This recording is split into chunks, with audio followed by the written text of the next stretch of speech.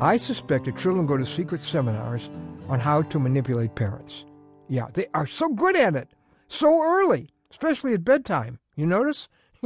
The object seems to be to squeeze out a few more minutes before you have to go to sleep, right? Let's see, there's water, and then there's praying, and then let's pray some more. Who can argue with that one? There's a sudden interest in talking about things. They're suddenly communicators.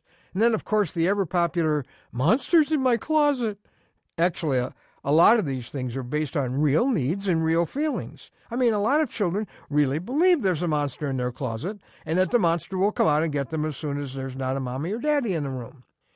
Well, I'm sure glad we've all grown up now, and we don't have to be afraid of a monster in the dark anymore, except for one. Yeah, I'm Ron Hutchcraft, and I want to have a word with you today about the last monster in the closet. Our word for today from the Word of God, 1 Corinthians chapter 15, verse 54, where this audacious statement is made, "Death has been swallowed up in victory." Where, O death, is your victory? Where, O death, is your sting? The sting of death is sin, and the power of sin is the law, but thanks be to God, He gives us the victory through our Lord Jesus Christ. Well, there's the last monster, the one that lurks in the dark, no matter how old we are. Death. A doctor friend of mine, who is a follower of Jesus Christ, was at his 45th class reunion talking with another doctor friend who has always been an atheist his whole life since high school. But all of a sudden he said to my doctor friend, "Can you tell me a little bit about what you believe in?" My friend was pretty surprised. And he said, "Well, I'd be glad to, but can I ask you why you're asking?" And this man who'd been an atheist all his life just said, "Well, frankly, I'm nervous about eternity." You know, we should be, especially if we're not ready to meet God. God says that because of Jesus' death, death can be swallowed up in victory. Why? Well, see, the only thing to fear about death, ultimately, is meeting God. And that's because, as the Bible says, all have sinned and missed God's glorious ideal.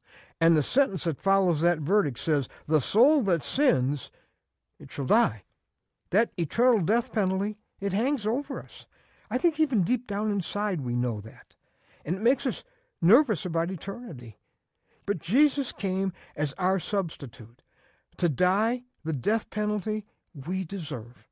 And anyone who puts all his trust in Him will have their sin erased from God's book forever. John 5:24 in the Bible says, at the moment you come to Christ, quote, you cross over from death to life. Man, it's wonderful to be able to look forward to eternity and not fear it, not be nervous about it. One of the world's great preachers, D.L. Moody, in another generation said, when you see in the newspaper that Dwight Moody of Northfield, Massachusetts is dead, don't you believe it, for I will be more alive than I've ever been before. I'll tell you, it's so great to know that the Savior who's waiting for you on the other side of your last breath is the one you will meet, and that you are ready to meet Him. Now, if you're not sure you belong to Him, well, then you're not ready for eternity. You could take care of that right now. You say, Jesus, I get it. You paid for my sins. I hereby trade the death penalty I deserve for an eternal life I could never deserve. Jesus, right here, right now, I'm giving me to you.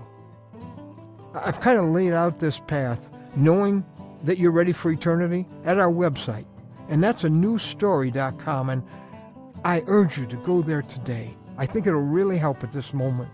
anewstory.com. Death, that monster in the dark, pursues us all our life, and we know it always will. But you never need to fear that monster again if you have your hand in the hand of Jesus, because He has beaten that monster once and for all.